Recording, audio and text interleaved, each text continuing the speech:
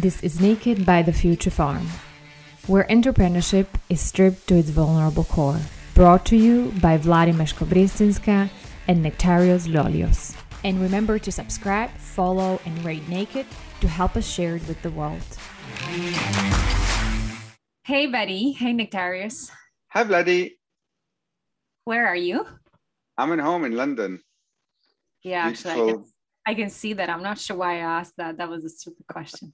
But where I think are I you? wanted you to ask me because people don't know where I am. So I'm not going to ask you. Hi, Okay, Vladi. now- Where are you? You can see the bunk bed behind me. Guys, you can't see that, but there's something today, So I'm at my parents' place in Slovakia. It's sort of in the middle of nowhere, but in the middle of beautiful mountains. And the one precious thing that I have on my Zoom calls is that I have this bunk bed from, which I share with my sister. I think that's the way you say it in English, right? The double bed. Yeah. Bunk bed, yeah. And it's such an icebreaker. Like people keep asking me about this, like, is that really where you sleep? And I was like, yeah, still. Anyhow, so how are you? I'm well. I'm really good. You're traveling tomorrow, right? Yes, I'm flying to Greece again. You're going to Greece. Yes, so I'm very, very excited. Part family, part work. But there is an irony in this because we actually tried to record this once before, where I had just come back from Greece and it didn't go too well because I was feeling a bit all over the place. Yeah. So much better. No, I was just about to say that it's good to see you in a good energy, high energy. And guys, this does happen when you record a podcast that you do re-record. We got the feedback from our editor. Hi, Catherine. We love you. That, hey, guys, you just have to re-record this. The energies were not fit in and we're glad to do it. It's a pretty special episode that we are recording. I mean, we are officially we're off the second season. We haven't been recording for a few weeks. But there was this one gift that we wanted to really give you, which was to look back on our second season. Nectarios, do you want to say a little bit more about what we're doing now? Sure. So this is a best of episode, which we haven't done before. Woo-hoo. So we thought as we're getting guests who have really rich and interesting stories, maybe it's a good way to reflect a little bit on what we heard, what we've learned, pick a few nice passages that we enjoyed, but also highlight the different things that we care about at the Future Farm. Yeah, I mean, there was so much. And frankly, when we were doing the selection, like we loved all the episodes, so it was quite hard. And then what we tried to do for you guys is to pick parts and highlights of the episode. Even that was hard, not even to pick some of the people, but also within the individual episodes to pick the parts that we liked and we sort of thought like they had a strong message that we would like to highlight. It's been a very interesting process. I'm glad we've done it. It's been it wasn't straightforward, let's put it that way, but we pushed through and I'm glad that this small baby is coming to life. I actually wanted to highlight the extra naked. I hope it's not too egocentric, but in terms of that, I felt that it just made for me personally this whole theme and conversation that we have here about mental health even more personal, and I personally found a lot of value in that. I guess in relationship with you, Nectarios, but also sort of the time and space to really properly reflect on the conversation with the guests. It felt more intimate. I hope that you guys enjoyed it. It would be brilliant to get some more feedback from you on Extra Naked. We're certainly planning on also building it for the third season. But that was probably the major highlight for me. But there were many more. But yeah, Extra Naked. And maybe for context, if somebody's listening for the first time, in our first season, we had our guest episodes and that was it. In our second season, we decided that every week after the guest episode, Vladi and I sit down and reflect on the episode, reflect on the guest, reflect on what we've learned. And also, talk a little bit more about what's going on in our own lives. And it became a bit of a mutual coaching support therapy session, which I thought was amazing. And I really, really loved it, especially because it became much easier for us. Also, I think if somebody listens back to all the extra episodes, also a bit more open and a bit more vulnerable than at the beginning. There was a lot of downloading stuff that you don't necessarily share publicly, which some of our listeners said they actually really appreciated. For me, in terms of highlights, it's more, I'm glad that we managed to do something that we're very keen on from the beginning, which is being as diverse as possible when it came to the selection of the guests. Yeah, so the fact that we were across ages, across genders, across sexualities, but also different types of entrepreneurs. So people who are not traditional entrepreneurs from the sports world, from the arts world, or kind of the investor perspective, the research and scientist perspective. That makes me very happy. And then this is something we're definitely also very keen to take into the future kind of the Naked podcast, because that's really super important to us in the drive to change the conversation around mental health and entrepreneurship, but also looking at where are the parallels to other high performers, other people who are under extreme pressure and highly visible. Yeah, no, I totally agree. And that was the second priority or highlight. So we are in sync. Maybe a last point really before we go into this, like I just want to take a second to really thank to the whole team that is behind this, with Catherine, our editor, with the wider team, and Laura helping us to sort of share this to the wider world, and our producer back in Prague. So it would never sort of become what it is without them. And they are part of the creative sort of soul and heart of Naked. So thank you. And with that, yeah, let's just go into it. So we picked some passages. So what we'll do is we're going to introduce the guest briefly, and then we'll share one of the passages of the conversation we thought was really insightful and useful.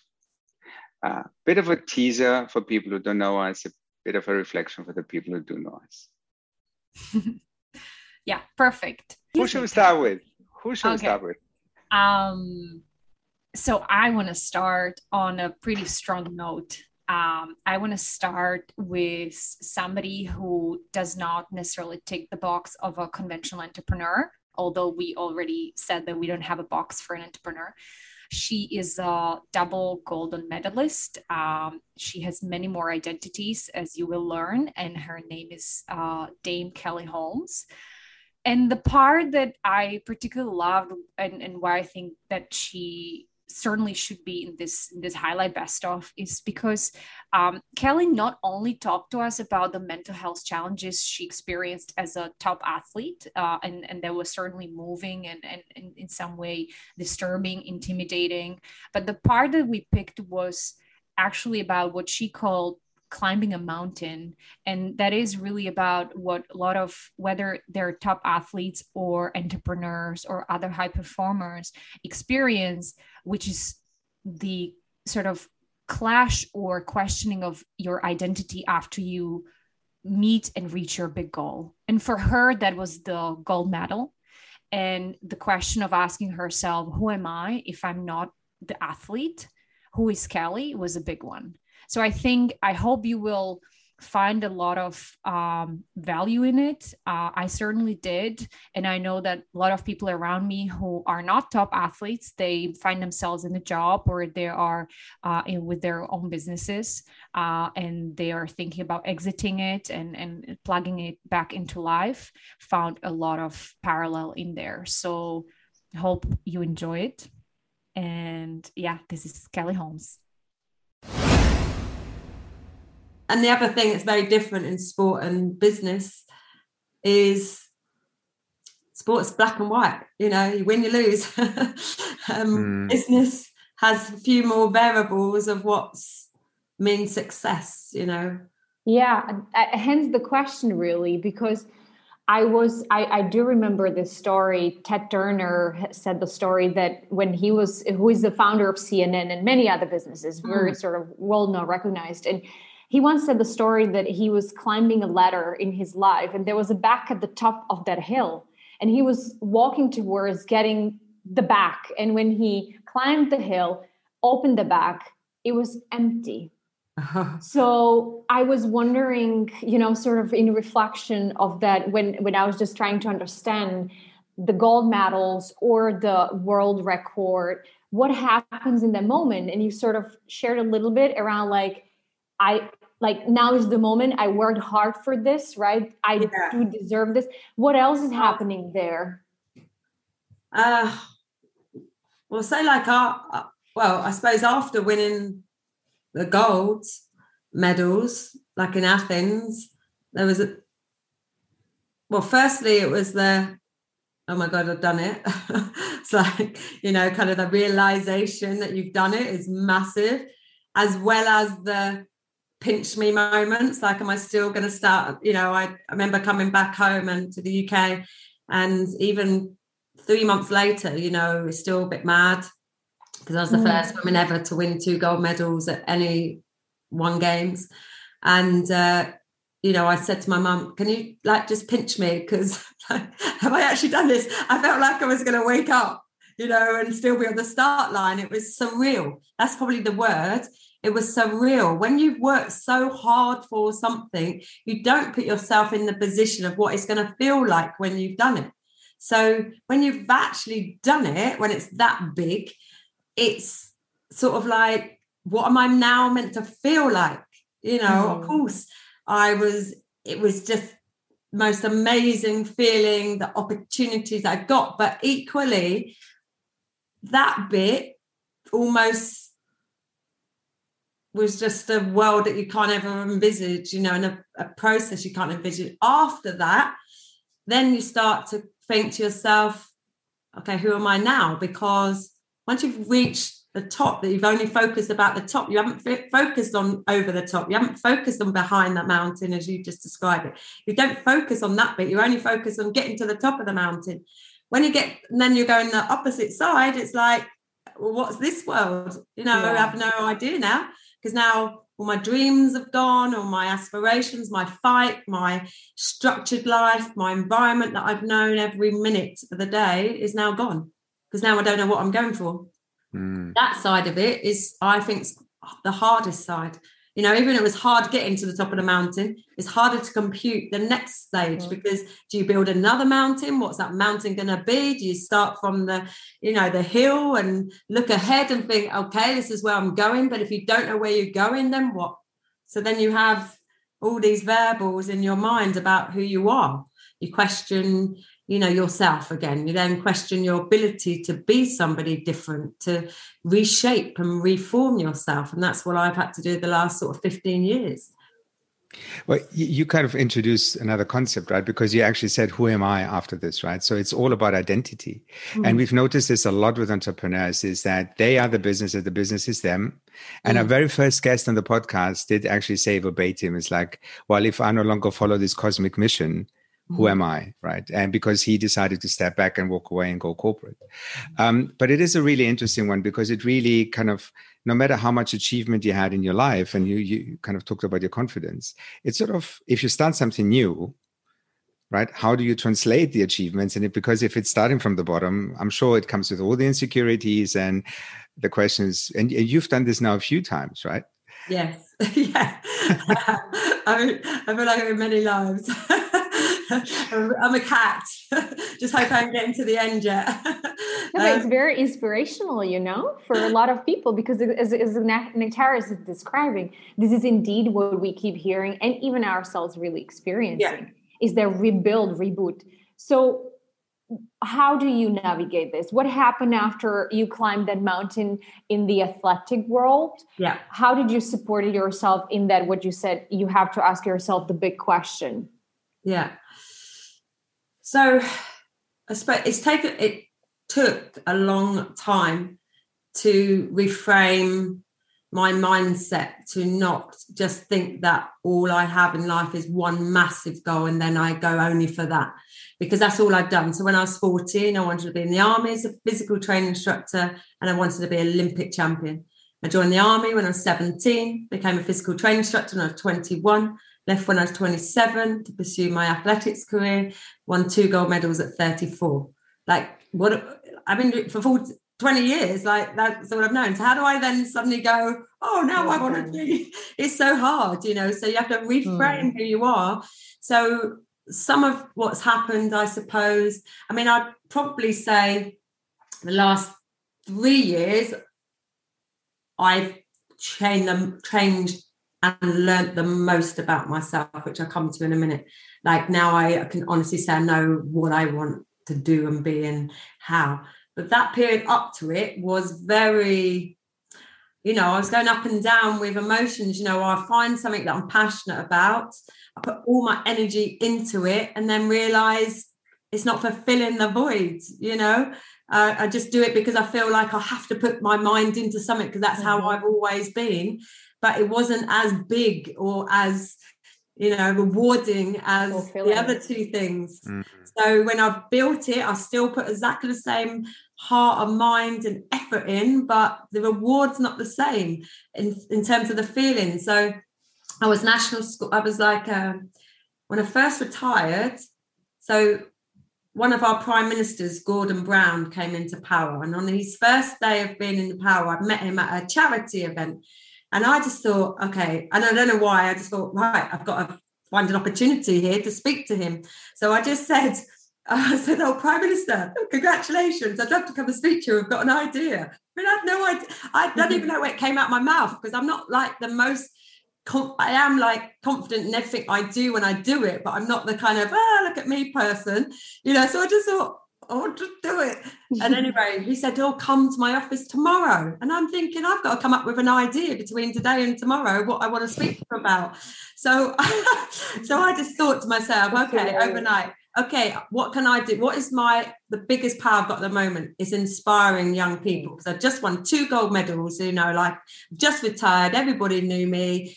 Okay, so I want to be national school sport champion. I want you to fly me all over the country. I want to inspire the next generation to believe in themselves through sport, because that's how I started, my PE teacher telling me I could be good at something.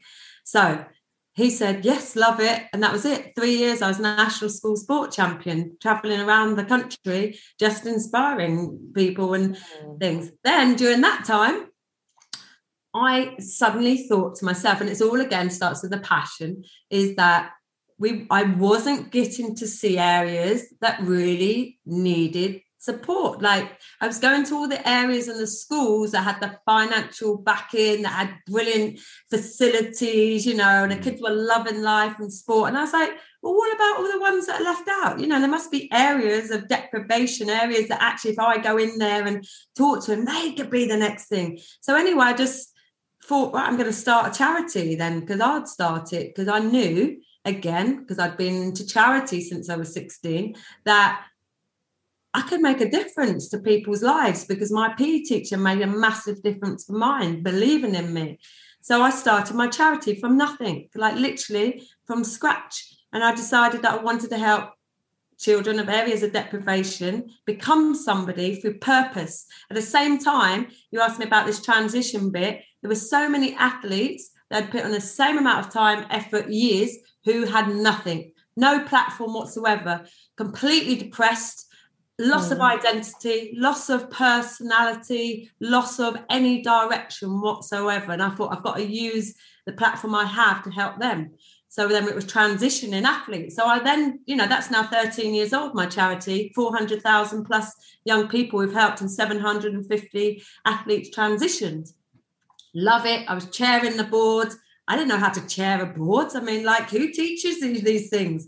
But it was my charity. I thought, I've got to control it. So I chaired a board with, 10 board members for 8 years. Stood down because people were talking about this word, good governance. Looked into that, and it's like, don't hang on to something when other people can do better. I thought, okay, so I'll stand down now. I'm president. I was just winging it. I was just literally learning on the job and learning things that I thought, okay. And then I suddenly just sort of had this thing of, I need to find things that, like, that was great. I loved it. And I do love it, of course, my charity. I'm so proud of it. Probably one of the proudest things I've done. But it was almost like, so what's the next thing? And I keep trying to always find the next thing, which people like me is like driven. You either can just go, okay, I'm going to chill out now and do nothing. But like, I don't want to, you know, I want to still learn and thrive. So the past 3 years have been the biggest change for me because my mother passed away, which like literally tore my heart apart. And I thought, she hasn't got another day to live. I want to live like till 100, you know, because I want to keep learning. I want to stay young. I want to whatever. And I thought, okay, so I've got to do more things. So that was Kelly. Pretty strong. You know, she had this vibrant energy. Like whenever I re-listen to the episode, like I feel like I'm radiant, sort of floating. So here is your turn, Nectarius. Which one would you pick? I picked Stefan Kollenberg. Okay. Stefan Kollenberg is a serial entrepreneur and a mental health advocate. And the reason that episode resonated with me was one of the things we're really keen on is to make sure we help people understand how to recognize when something's wrong. And with Stefan, that was very strong. Just hearing his story on how he went through these ups and downs repeatedly. And this particular segment is about how to listen to the signals of your body. And sometimes they're internal signals, but sometimes it's also other people having to tell you that something's wrong. I really kind of thought that this was important, but also then we talked a little bit more about the tools. What do you use to actually come out of it, right? So once you've identified that something isn't working, self-reflection, scanning yourself, then going, okay, what are the tools that you can use? Overall, one of the things that was particularly poignant for me in that episode, because the episode is all about addiction, was there was an element, a conversation around addiction and substance abuse, which is the more traditional definition of addiction. And then there was a conversation around being addicted to being in a startup and burning yourself out and then going back into the same cycle again and how to break out of it. So that's what resonated with me. And here's Stefan Kollenberg. I feel like we need to take a deep breath, all of us. Just like, because there's a lot, honestly. Yeah. Yeah. Is there a difference between you realizing yourself, I need help, and going to join one of the programs as you did before, or your mates, your co-founders, the people who spend most of the time sitting you down and going, you know what, practically saying, and I'm being provocative here, saying, you've been through this before and you managed to recognize it yourself, but this time we need to tell you because you're not seeing this. So I didn't, when I first got clean, I didn't recognize it myself. Actually, with the thing that prompted me, is interesting. This is a great question. The thing that got me to get clean and go to these meetings was that I had one like really, really bad night out. A bunch of stuff happened. Won't get into the details, but it was just a very bad night. My roommates at the time, who I was using with, kicked me out of the apartment. They're like, you can't live here anymore. You have a really bad problem and you need to deal with it. And it was like, after the people that I used drugs with were like, dude, you have a problem. You need to like go figure this out. And that shit like woke me up. I was like, oh shit, who am I? Like looking in the mirror, strung out, still super high, and then coming down and being like, what is my life? Like, what am I, who is this in the mirror? I don't recognize this person. And so it was almost kind of similar where this external thing shocked me, because it was like, oh, now my co-founders who I'm building this with, who we're all in this, like invested in this together. The success of it is dependent on like continuing to grow and like be able to raise funding. They're telling me that I should take a break. I'm like, oh, maybe I should take a break. So it's interesting. Like, yes, there was a realization of like, okay, now that I had that external shock, is like, rather than like, there's some, I know some people who have responded to that type of external thing with like, no, fuck you, I don't have a problem. Like, sorry for swearing. And just like, I don't have a problem. I don't need to deal with this. Like, go away.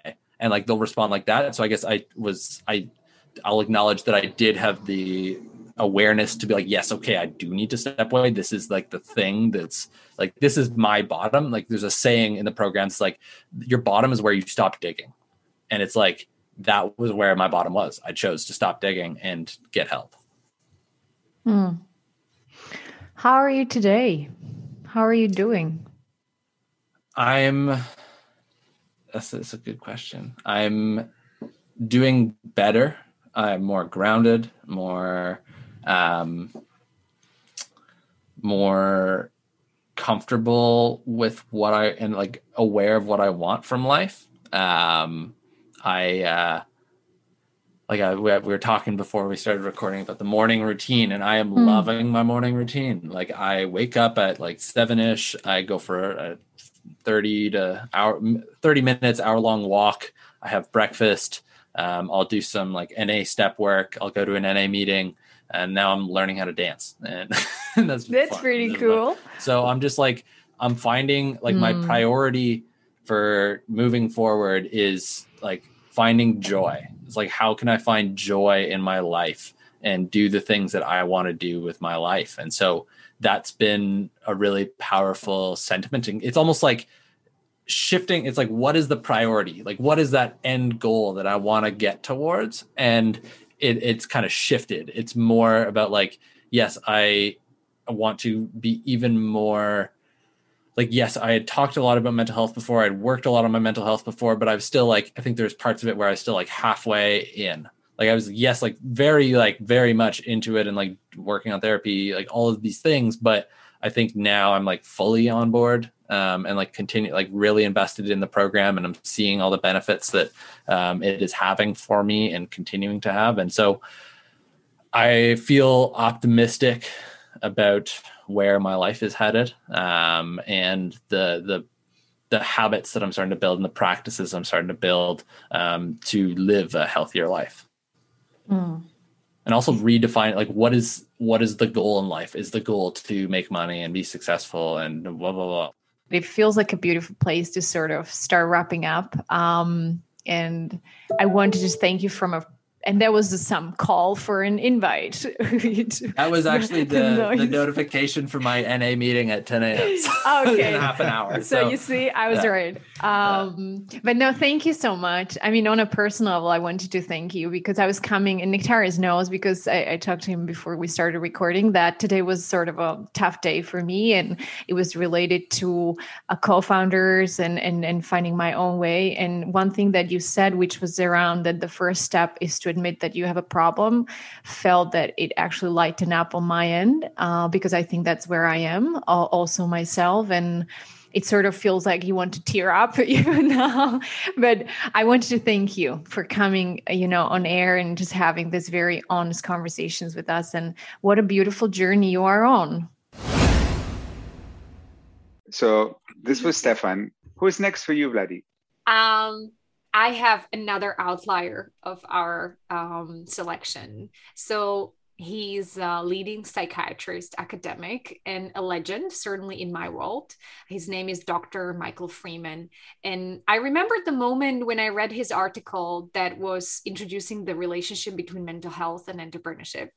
And I also remember the moment when his email came and arrived to our Hello at the Future Farm inbox, and I freaked out and emailed you, and I was like, oh my God, Michael Freeman wrote. But that's not the reason why he's in the best of. We wanted to go much deeper into understanding the relationship between mental health and entrepreneurs and what's really happening for entrepreneurs as a sort of a specific group of people. And is there a predisposition why we picked this profession? What's the DNA relationship to mental health of entrepreneurs? And it's insightful. It talks about the different scale as well as different type of mental health challenges that entrepreneurs go through. So enjoy it. This is Michael Freeman. It's interesting because you started by saying that when it comes to the manifestation of the mental health problems, challenges, is pretty much the same between entrepreneurs and the rest of the population. I think one of the reasons we're doing what we're doing is because we feel that the stigma attached to it, though, is higher because it sort of stands against the glorification of the risk taker and the achiever and the job creator and the innovator. And is this? Have you experienced something similar, or are we here on the wrong path with our assumption? You're definitely on the right path. The total incidence might be a little bit higher among entrepreneurs. In our most recent study, we found that it was about 38% of entrepreneurs have one or more lifetime psychiatric conditions. whereas for the general population, it's more like 30%. So it might be a little elevated among the entrepreneurs. What's significant, though, is the kinds of mental health issues that entrepreneurs have. And yes, the stigma is, I don't know if the stigma is higher, but the stigma is quite prominent for those people. But also the self-stigma and the self-deprecation and the feeling of needing to kind of hide something about who you really are, and the feelings of shame that go with that. And for many entrepreneurs, this starts very early in life. If you look at the data on ADHD, attention deficit hyperactivity disorder, for example, that's one of the conditions that's very, very common among entrepreneurs, much more common among entrepreneurs than it is with the managers and the employees. Those kids with ADD grew up being criticized, being blamed, being embarrassed, being shamed. And by the time they get to be young adults, they already have low self-esteem. And so when you go from being a kind of a disruptive adolescent with ADHD who's getting thrown out of your class and is getting, good enough grades, but not living up to your potential, and you're the class clown and a troublemaker and disruptive, and the system is telling you that you're a problem. And then fast forward 10 years later, you're building a business, you've created 20 jobs, you hired all of the A students from the class you got kicked out of to help you. You're the same disruptive kid, but now as a disruptor, you're looked at in a totally different way, but you as a person haven't changed. So when you overlay this kind of the stigma and the negative images on these entrepreneurs, it's touching on something that they're already from childhood set up to be particularly sensitive to. And I think that part of it contributes to the culture of entrepreneurship. Among entrepreneurs, if you talk to founders, what you often hear is, we're crushing it and we're killing it and we're knocking it out of the park and everything is great and the world loves our product, and it's kind of hyperbolic. There's an exaggerated sense of success and enthusiasm that gets projected in a way. I feel like for many people that's kind of covering over and filling this vacuum of low self-esteem that kind of people bring with them on this journey to entrepreneurship. I was actually interested too. Sorry, go ahead, Michael. Well, I was going to say the reality is a lot of entrepreneurs are otherwise unemployable, and they don't want to hold a job and they can't hold a job, and so you can imagine what that does, the emotional impact of that. One guy told me that he's a serial entrepreneur, and he says the entrepreneurs, we live in the remote suburbs of cities that we want to improve and empower to succeed, where we'll never be accepted as citizens. That's a beautiful visualization of what you just said, right? It's that unemployability people sometimes mention, right? And sometimes it's a quip, it's a joke. I can't help just look at my own path. And I was such a fully functioning employee, and I was very happy to submit to the corporate structures. And then when I left that world and I look back, I really can't imagine going back. So there is something about this, having crossed that path where you recognize the possibilities of the risk taking and the beauty of unemployability. But that's an aside. I know that Vladi had a sense question. Of freedom that goes with it. And ownership. And ownership, yes. And the creativity and the ability to sort of imagine and direct your own future rather than following the steps up the ladder in a corporation. Michael, the new fact for me today from what you shared versus what I sort of was keeping in my mind when I also read the study is that I was with the assumption that what differentiates the entrepreneurs big time in terms of the mental health is the scale. So it was the 72% of entrepreneurs compared to general public, right? So that was sort of the data point that I was working with. It's there's a little nuance because what the study found is that 72% of entrepreneurs are affected by mental health directly or indirectly. So what that means is if you're an entrepreneur, there's a conservative, realistic 38% likelihood that you have one or more diagnosable mental health conditions. But if you look at the first degree family members, the parents, the siblings, and the children of entrepreneurs, what you find is an elevated level of mental health issues in the nuclear family, in the close families.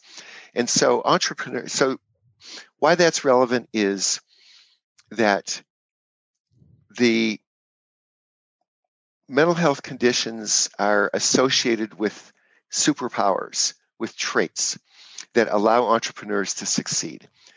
And it often turns out that the entrepreneur has a more severely mentally ill sibling or parent or child, and that the entrepreneur kind of inherited like just the right amount of energy, just the right amount of extroversion, just the right amount of creativity, just the right amount of curiosity, just the right amount of open-mindedness to be very good at entrepreneurship, but that other people in the family have too much, and they have levels of symptoms that cause disabilities rather than driving the success.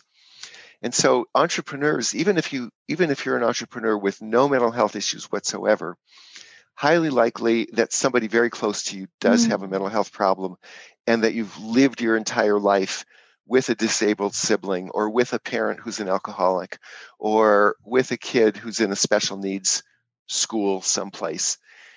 So it's really this bigger context. That's the 72%. It's that the entrepreneurs live in this world of just a different mental health perspective. So we've got a little bit of psychology with Michael Freeman, and now we are going a little bit in the similar space, but introducing Nectarius. Who's our next best of? Our next guest is Noah Matz. Noah Matz is a psychiatrist, but also the operating partner at F2 Venture Capital in Israel. I was really intrigued when I was introduced to Noah, because you don't see very often that a venture capital firm, a VC fund, is hiring a psychologist to be a partner. And it was one of those moments where we had the first conversation. There was, again, so much energy in the room, but also finding out how a VC, this particular VC, looks at the engagement with startups, their responsibility and duty of care towards the companies that they invest in. So they've created this playbook, and it's really, a lot of the conversation, in particular this passage, is about the playbook and questions that a VC would ask about psychology of the founders. We also talk a little bit about the Israeli ecosystem, which for me was quite interesting because I've worked a lot with Israeli founders. So that was a very rich episode. So here's Noah Matz. One of the problems is for VCs, they feel uncomfortable to ask those kind of questions for founders. Is it also because there's an assumption that when you talk about mental stuff, people always think, oh, I need to sit them down and ask them, have you ever experienced anxiety and depression? All right. And because your questions are ultimately, when you read the questions in your playbook, they're very logical questions. How did you deal with a difficult situation? That sort of thing, right? Ultimately, it's very common sense. So yeah, please tell us more about what it actually means that you're asking the founders. How do you translate that fear of mental stuff into something very practical and very kind of concrete? Mm-hmm. So first and foremost, again, to give credit to the ecosystem that have been progressing on this note, feeling more comfortable discussing those aspects.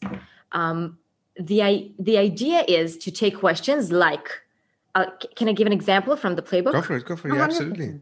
So ask questions like, provide me an example for a situation where you were heavily disappointed, hurt, or distressed by someone or something. Describe the chains of events. What happened? What followed those situations? So in this question, we're trying to understand, how do the founders react when something bad happens? How do they deal with failure? And this question can be rephrased in all kinds of ways, to be adequate for a business conversation. For example, the founder can share with us a previous failure. He can say, many times we meet founders of companies that closed the previous company. The startup did not succeed. They had to close. Now they're in their second trial. We will ask them, what happened there? He will share about, or she will share about the failure. And then I would offer the VC to ask, how was it like for you? How did you deal with it? Or even say, just put it on the table. It probably was a huge disappointment for you. It probably was a lot of grief. We know that there's post-startup grief. It was probably very hard for you. And then to see what comes out of it. What does the founder share with us? Just to provide a door to this kind of conversation that doesn't have to be very heavy. How founders usually react to this when you ask those questions during due diligence process? Well, first, it's inconvenient at the beginning. It's very important for me. As I said, I'm in the founder side. So I understand that a team that is coming for me for a due diligence, for a meeting with me, first, they're stressed, because when you see a psychologist, the first thing you think is they're analyzing me. So I understand that they're a bit stressed and they don't know what to expect. And I also remember that I will want to work with this team. They're going to be a portfolio company, and I want to be their wingman. I want to be their first phone call. I have to remember that in our conversation and make sure that they feel comfortable with me. Also, another role that I take in investment committee meetings, which are very stressful for founders, is to be that person that is smiling to them, that is opening the door smiling to them, that is asking them something to drink. How do you feel today? How are you? And I feel like the team is, we say in Hebrew, they need bak. They see me, how I do it, and they started to do the same. Being friendly for the founders, and also founder friendly is one of our mottos. Making them feel comfortable. It's okay. And when they're comfortable, they're better. Yes, Nicodemus. So I realize that I'm shifting, I'm leaning in, and it's yes. Kind of funny when you talk about body language, because in some conversations, I'm sort of comfortable in my chair, but now I'm sort of anxious to come in, and I probably look scary on the screen. No, you don't. I just understand that you want to say something. Vladi sort of took it down a particular path about how do founders react. And for me, this might be a little bit of a detour, but I feel we need to talk about this. Because you are in the Israeli ecosystem, and let's not pretend Israeli founders have a reputation, right? There's attitude, there's confidence, and there is also, let's also bring gender into this, right? Because there is this heavy weighting towards male founders in a lot of countries that I've worked with. And my experience from Israel is also that there is no balance. There's no real gender balance in the terms of the ecosystem, right? So how much does culture and gender play into your experience? Is it something where you need to adapt to be extra kind of Israeli minded, or do you think this is universal and it can be applicable to different scenarios? That's a very good question. Well, I work with 95% male. Aside of our team that is 50-50 with our magnificent ladies in F2, I work with mostly male founders. And I can even say I feel like I'm not even sure I know how to work with female founders. I'm not sure. I have to experience that. I think I've worked with 2 female founders, and it's very different. The Israeli founder has his reputation, and he justifies this reputation daily. And we see it everywhere. But in the beginning, when we meet them, the pre-seed stage, even the most confident ones, because they're out of their comfort zone, we meet them in the areas where they're not as confident. It's a power dynamic. We have to be also clear about that, right? I mean, the founder coming into the investor, and I think there is a minority of them that they have the mindset that this is a game of 2. I'm coming in here to choose. Most of them come with, I'm either going to be selected, right? I'm going with an ask. So I guess the power dynamic plays to it, but please go on. Yes, you are very much right. And even the strongest ones, we had a situation lately with 2 very dominant founders, came from maybe the strongest intelligence, the army unit, were very much courted by all VCs. And we were a bit in awe with their way of presenting themselves, a bit arrogant and cocky. And by doing the work with them along the path and getting to know them from references that I've been talking to, I've realized that they're lacking confidence. It was a manifestation of lacking confidence. They are confident individuals, they are. But in this situation, I feel in the pre-seed stages, they are all lacking confidence. So this was Noah Matz from F2 Ventures. Now, your last choice, Vladi. Yeah. So I'm glad we're staying with the Women Gang. The other best of is from a very different angle.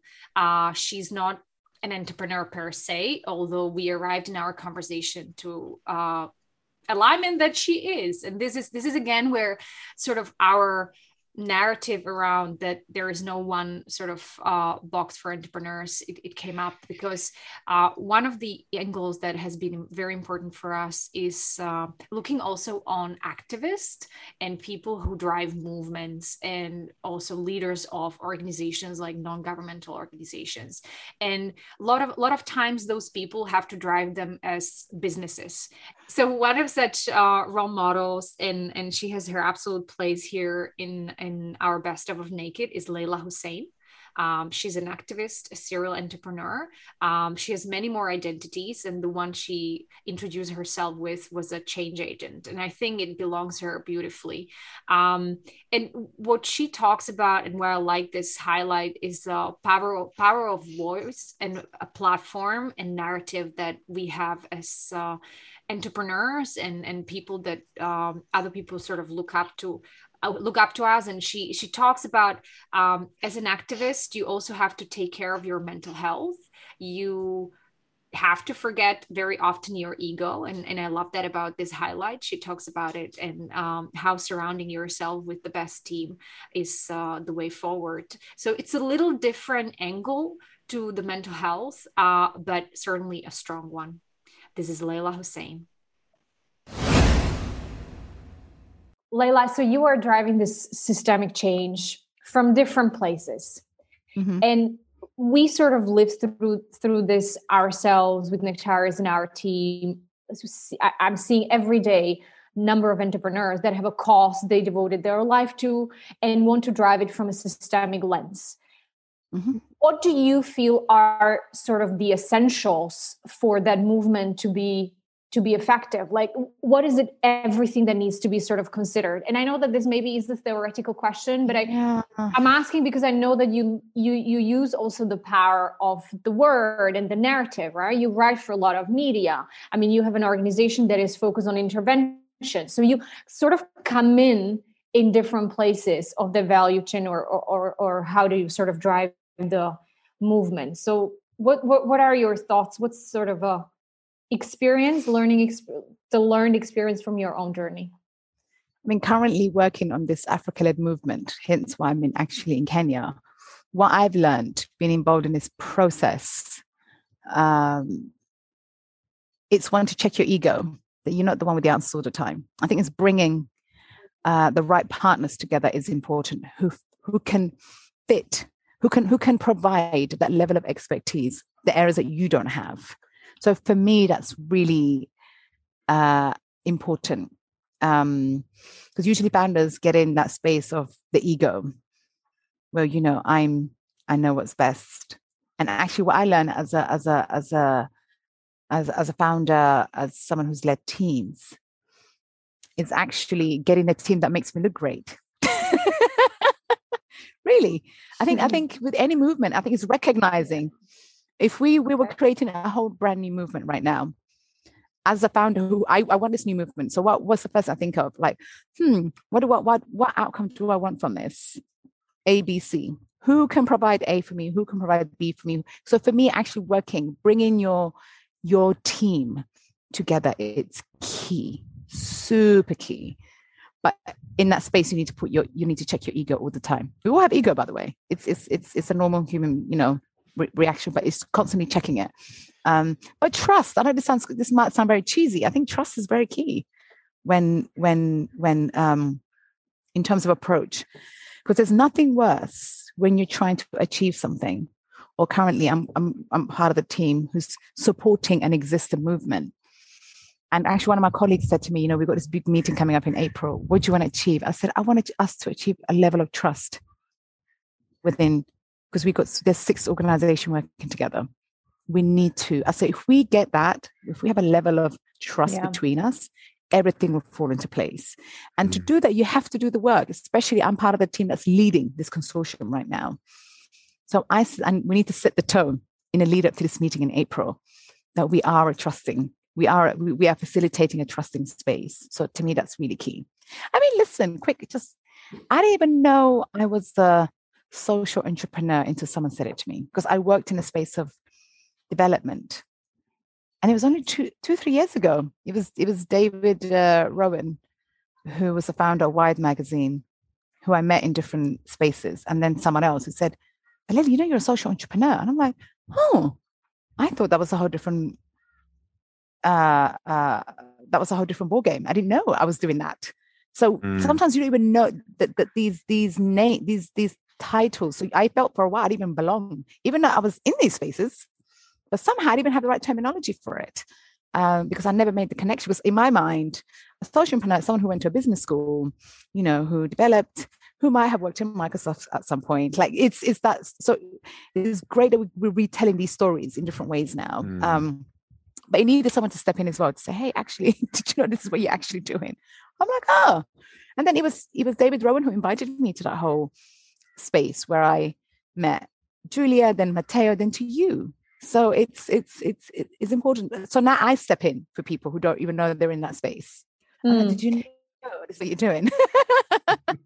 But you know what? I sometimes feel like the words are so limiting in terms of the boxes they put us in. Because even now, Leila, when you said like, he told you you're a social entrepreneur. So my whole body reacted, because I was like, no, she's an entrepreneur, or she's a change agent who uses, she has an entrepreneurial mindset to what she does and how she runs it. So, but Leila, I love the fact that we actually sort of ended on this note, because I from my space where I sit here in Lahore on this chair, I do reflect on, how you sort of named yourself. And when you said like, what do I do? I'm a change agent or change maker. And I feel that it so very much reflects a lot of entrepreneurs' journey. And I've been really enjoying this conversation so thank you for not tiptoeing and for the straightforwardness. Thank you. Okay, so we learned something about the managing our egos. And here we come with our last best of candidate. So I picked James Routledge. James is the founder of Sanctus, which is a mental health organization providing support in the workplace. And the reason that episode particularly resonated with me, one, well, there were few, but the episode was important to me because I've been through a similar process of stepping down or stepping aside from my role as a CEO. In James's episode, what was really interesting, especially the passage we picked to highlight, was what does he use? He talks about therapy. We talked about the journaling that is introduced on the Sanctus platform. We talk about how being a CEO could be feeling trapped. And it was also important for me to share this one because a lot of people afterwards who are founders kind of came back and saying, this really resonates with me. There's moments where I feel I want to run away and I can't because I'm leading this. So hopefully people will find some solace and some inspiration in that episode. So here's James Routledge. Like I was talking to my therapist a couple of days ago. For me, that's my tool, my main tool. And I was talking about how I realized that my social influencer currency has dropped. The value of the currency has dropped. I just don't have the same impact that I used to have. And I still go back into this place where I go, what does this mean? And bizarrely, I had read your latest newsletter, and at the bottom you write what you read, what you listen to, and you mentioned Eckhart Tolle. And I hadn't come across Eckhart Tolle before. And whilst I was talking to my therapist, she just lifts this book, and it's an Eckhart Tolle book, and I was like, oh, this is a bit too much of a coincidence. So anyway, yeah, deviating. Well, I mean, just to jump in, I mean, the thing I've not mentioned there is that preceding this is 18 months of therapy as well, which I think is not to be ignored, because that I started going to therapy at a time when I was running the business, and I was happy to be running it. Yeah, I was very stressed, and I was thinking about work all the time, like completely consumed by Sanctus. And it's as if I couldn't turn off. Like no matter how hard I tried, I just had this constant cycle of thoughts, worries, questions, overgoing conversations I should have had with the team, things I could have said, just constant noise. And I had a moment lying in bed one night. This was just before I entered therapy, so this was a couple of years ago. I basically thought to myself, God, if this continues, I don't even want to like get up in the morning. Like I just don't. And that thought really scared me, because working in mental health, right? We talk a lot about suicide and suicidal ideation. And I thought, you know what, gosh, that's not far off a suicidal thought, basically. You know, it's not. I'm not planning how to take my own life, but I'm thinking I don't really want to wake up in the morning. I was like, that's not great. And it's as if something popped. And so I remember going to therapy, and my first session, my therapist, he ended like his closing line was kind of like, I'm wondering who you are without your business. And I remember just being like, that is exactly why I'm here. And so that was 18 months of work, really, which ended, I remember when it ended, but proceeded last year.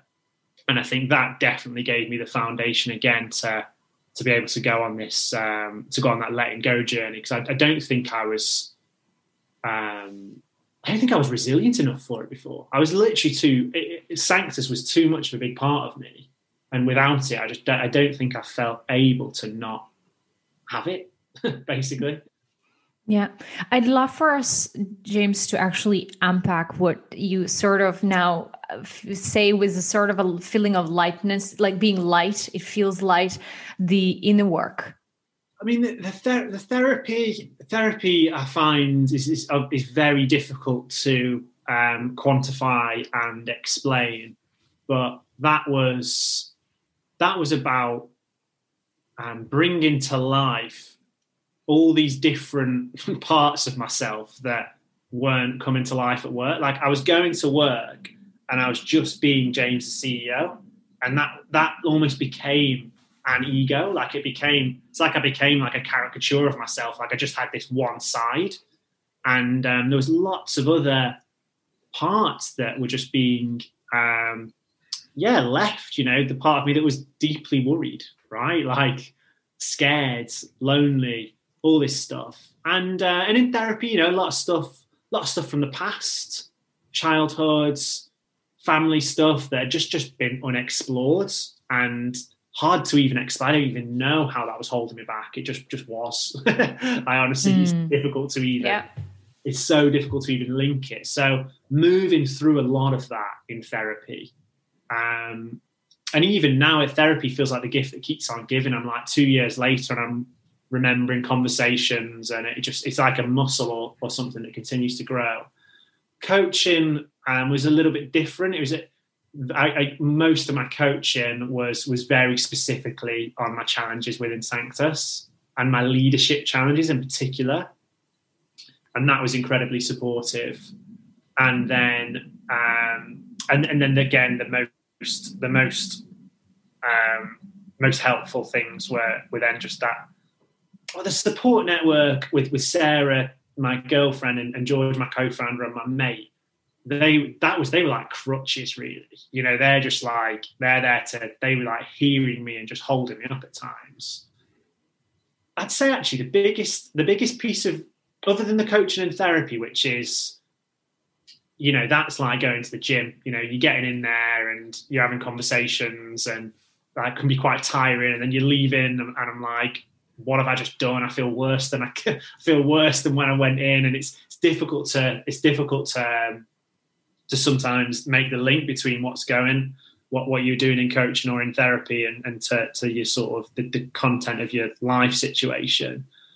But some of the things that actually made the biggest impact and that I look on now are were like doing other stuff in my life. I know it sounds so basic, but like I was giving all of myself to my work that I just wasn't exploring the rest of my life, like hobbies, my relationship with Sarah, my family, my friends.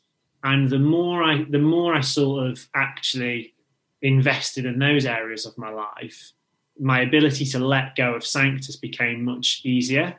Because to let go of my work when work is all I've got feels really scary. But to let go of my work when I've got other threads in my life or other stuff that are part of my identity or are still going to be mine afterwards, it kind of makes it a lot easier. So like little things, like I remember, it sounds hilarious, but I remember getting a bike in London being like a massive thing. It's like, I'm actually going to get a bike and I'm actually going to cycle around, and this is actually going to be something for me, and I'm going to like grow by doing this. Or, start writing poetry. I'm like, yeah, I'm going to spend a bit of time, I'm going to write some poetry and maybe I'll share it. Just like doing stuff that was actually for me that I wanted to do, that wasn't constantly just serving my professional self. Because I was doing so much that was just serving me at work constantly, like holidays. A holiday was just a chance for me to recuperate so I could go back and do more work. Yeah. It wasn't a holiday.